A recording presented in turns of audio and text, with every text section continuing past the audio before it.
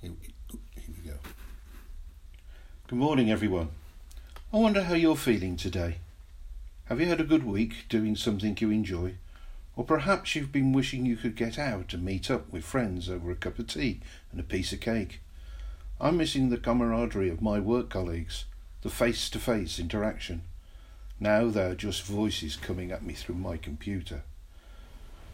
It's just not the same and reminds me of what it says on a mug that we have on our kitchen windowsill. It's a picture of Daniel in the lion's den, and the words on the back says, "And you think you're having a bad day." I really wish that I'd taken it to work now, the conversations that I might have had. Daniel finds himself in that lion's den because of the tough situation that he's got into when he stood up for his faith. So how did all this come about? Let's take a look. In chapter 1 of the book of Daniel, we read that Daniel and his 3 companions were of royal or noble status, and they had been selected to serve Nebuchadnezzar, king of Babylon, who had besieged Jerusalem and won. They were to be trained for 3 years before they entered the service of the king, so that they understood his language and customs. They were also given new names. Daniel became Belshazzar, Hananiah was Shadrach, Mishael became Meshach, and Azariah was renamed Abednego. Now these 4 were faithful to God, and so they did not want to defile themselves by eating the food and wine that the king provided, so they became vegetarians. Actually, this was the first instance of them standing up for their faith. They did not want to compromise their own spiritual habits by eating what was considered unclean and not praying as they should. The book goes on in chapter 3 with the story of Shadrach, Meshach and Abednego refusing to worship the golden statue of King Nebuchadnezzar or any of his other gods. They were determined to be faithful to God. They were not going to be pressured into denying him, but remain faithful regardless of what might happen. They knew that it was their faith and relationship with God that had helped them together in this new regime and had helped them serve those around them, and so their relationship with God was at the centre of their lives. And we read on. We find that God sent his angel to be with them and save them from the flames of the fiery furnace in which they were thrown for their disobedience. This amazed Nebuchadnezzar, who, in his rage, had ordered the furnace to be 7 times hotter than usual. Obviously, this was a punishment that had been used before. In fact, he was so amazed that he commanded that his people would not speak against the God of Shadrach, Meshach and Abednego, for no other God could save in that way.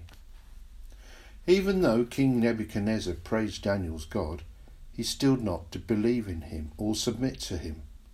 And one night he has a disturbing dream and asks Daniel to interpret for him, because the spirit of the holy gods is in you. Chapter 4 verse 18. Daniel shares with the king that the dream is about the downfall of Nebuchadnezzar because of his pride. Nebuchadnezzar is, however, given the chance to avoid this fall by simply renouncing his sins and changing his ways. God, being our generous God, gave him 12 months in which to change. But guess what? There was no repentance by this proud king, and so the dream was fulfilled. Chapter 4, verse 33. He was driven away from people and ate like cattle. His body was drenched with the dew of heaven until his hair grew like feathers of an eagle and his nails the claws of a bird. There is a happy ending though, as after some time Nebuchadnezzar humbles himself as he learns to praise God and recognize his majesty. King Belshazzar, Nebuchadnezzar's son, is the next king that Daniel and the others serve. His reign didn't last that long because he also set himself up as higher than God, during a grand banquet held for 1,000 of his nobles, drinking wine from gold and silver goblets that had been taken from the temple in Jerusalem, the finger of a human hand appears and writes on the plaster of the wall, Mene, Mene, Tekel, Parsin. This is all in chapter 5. It was a message to Belshazzar because he had defied God and was corrupt. And again, Daniel is the interpreter. Mene, this means that God has numbered the days of your reign and brought it to an end. Tekel, note that you have been weighed and the scales have found wanting. Peres, your kingdom is to be divided and given to the Medes and Persians. And sure enough, mysteriously, King Belshazzar was slain that night. Chapter 5, verse 31, enters King Darius the Mede onto our stage, and he brings us to our reading today. Darius decides to appoint 120 satraps to look after his kingdom.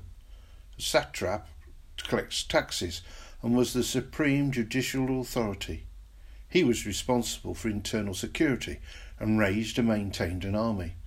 However, to guard against abuse of power, Darius instituted a system of control over the satraps with 3 administrators.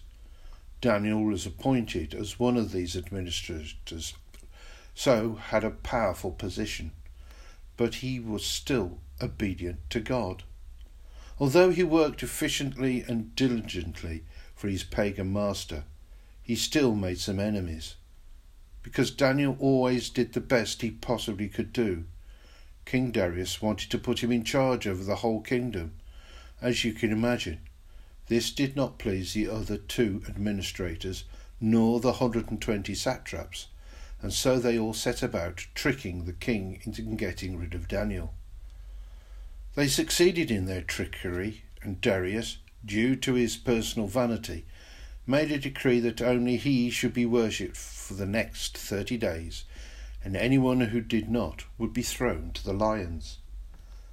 The administrators succeeded in the supposed downfall of Daniel by attacking his belief rather than his work. Daniel knew about this worship decree, but he was committed to his God, and because he had a disciplined prayer life, he continued to pray 3 times a day to God. Nothing was going to distract him, not even the decree of the king. This makes me wonder, do you and I have such a disciplined prayer life, once, twice a day? Do we allow distractions or interruptions or pressures from outside our control stop us from praying? We should pray regularly, no matter what, for prayer is our lifeline to God. Daniel continued to pray because he knew that he could not get guidance from the king in order to carry out his tasks. Only God could provide what he really needed. At the point where Daniel is about to be put into the lion's den, verses 14 to 16, King Darius acknowledges that Daniel serves his God continually. Even when the going has got tough, nothing has distracted him from what or who he believes in. It's a powerful testimony to those around him, especially the king. Perhaps we need to be faithful to God so he can use us to make an impact on others around us. Someone in more recent times who has acknowledged that prayer is the single most important thing that we as Christians can do is Pete Greig. Way back in 1999, he and a group of like-minded people met in a warehouse in the south of England to start a prayer group. Nothing very unusual about that, you say. So why did they do it? Well, as Pete puts it, 1, prayer's pretty much the heart of everything else in the Christian life, and 2, we were really, really bad at it. Surprisingly, many young people flocked to that first prayer room, even at night. They prayed with words, graffiti and weird music, but God seemed to like it a lot there. Even atheists said they could feel his presence. Then one day, the whole thing went viral with The Vision. The Vision, a poem scribbled on the prayer room wall, suddenly seemed to take on a life of its own. It was shared around the world. Within weeks, The Vision had reached 100,000 underground churches in China, 400,000 young people in Washington, D.C. It had been choreographed in Spain and remixed by DJs from Sweden to New York.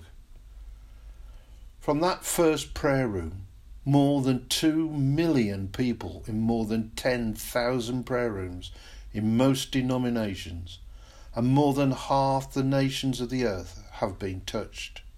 And today they are still praying non-stop, night and day, from the slums of Delhi to a brewery in Missouri, and in churches and cathedrals too.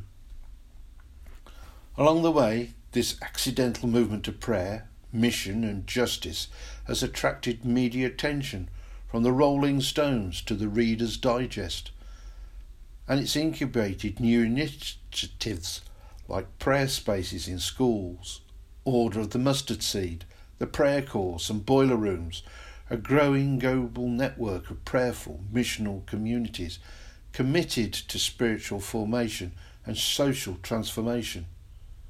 You can read more about this story in Red Moon Rising and Dirty Glory, both books by Pete Greig. The international 24/7 prayer movement all started by accident because someone felt they were really, really bad at it. But they knew they had to. They had to stand up for their faith regardless of what everyone else was doing, and even though they felt they were no good.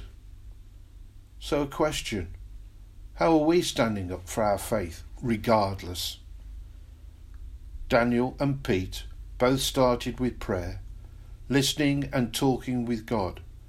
For both of them, it is what carries us through this life, no matter how tough it might seem. I am challenged by this. I'm ensuring that I am standing up for my faith. Am I asking God to help me to do this today in my 21st century life?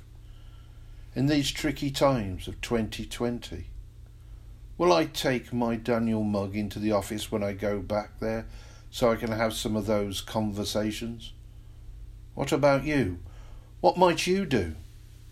Perhaps as a church we could create our own version of a 24/7 prayer space. Maybe as individuals we just need to make more space for prayer. What do you think?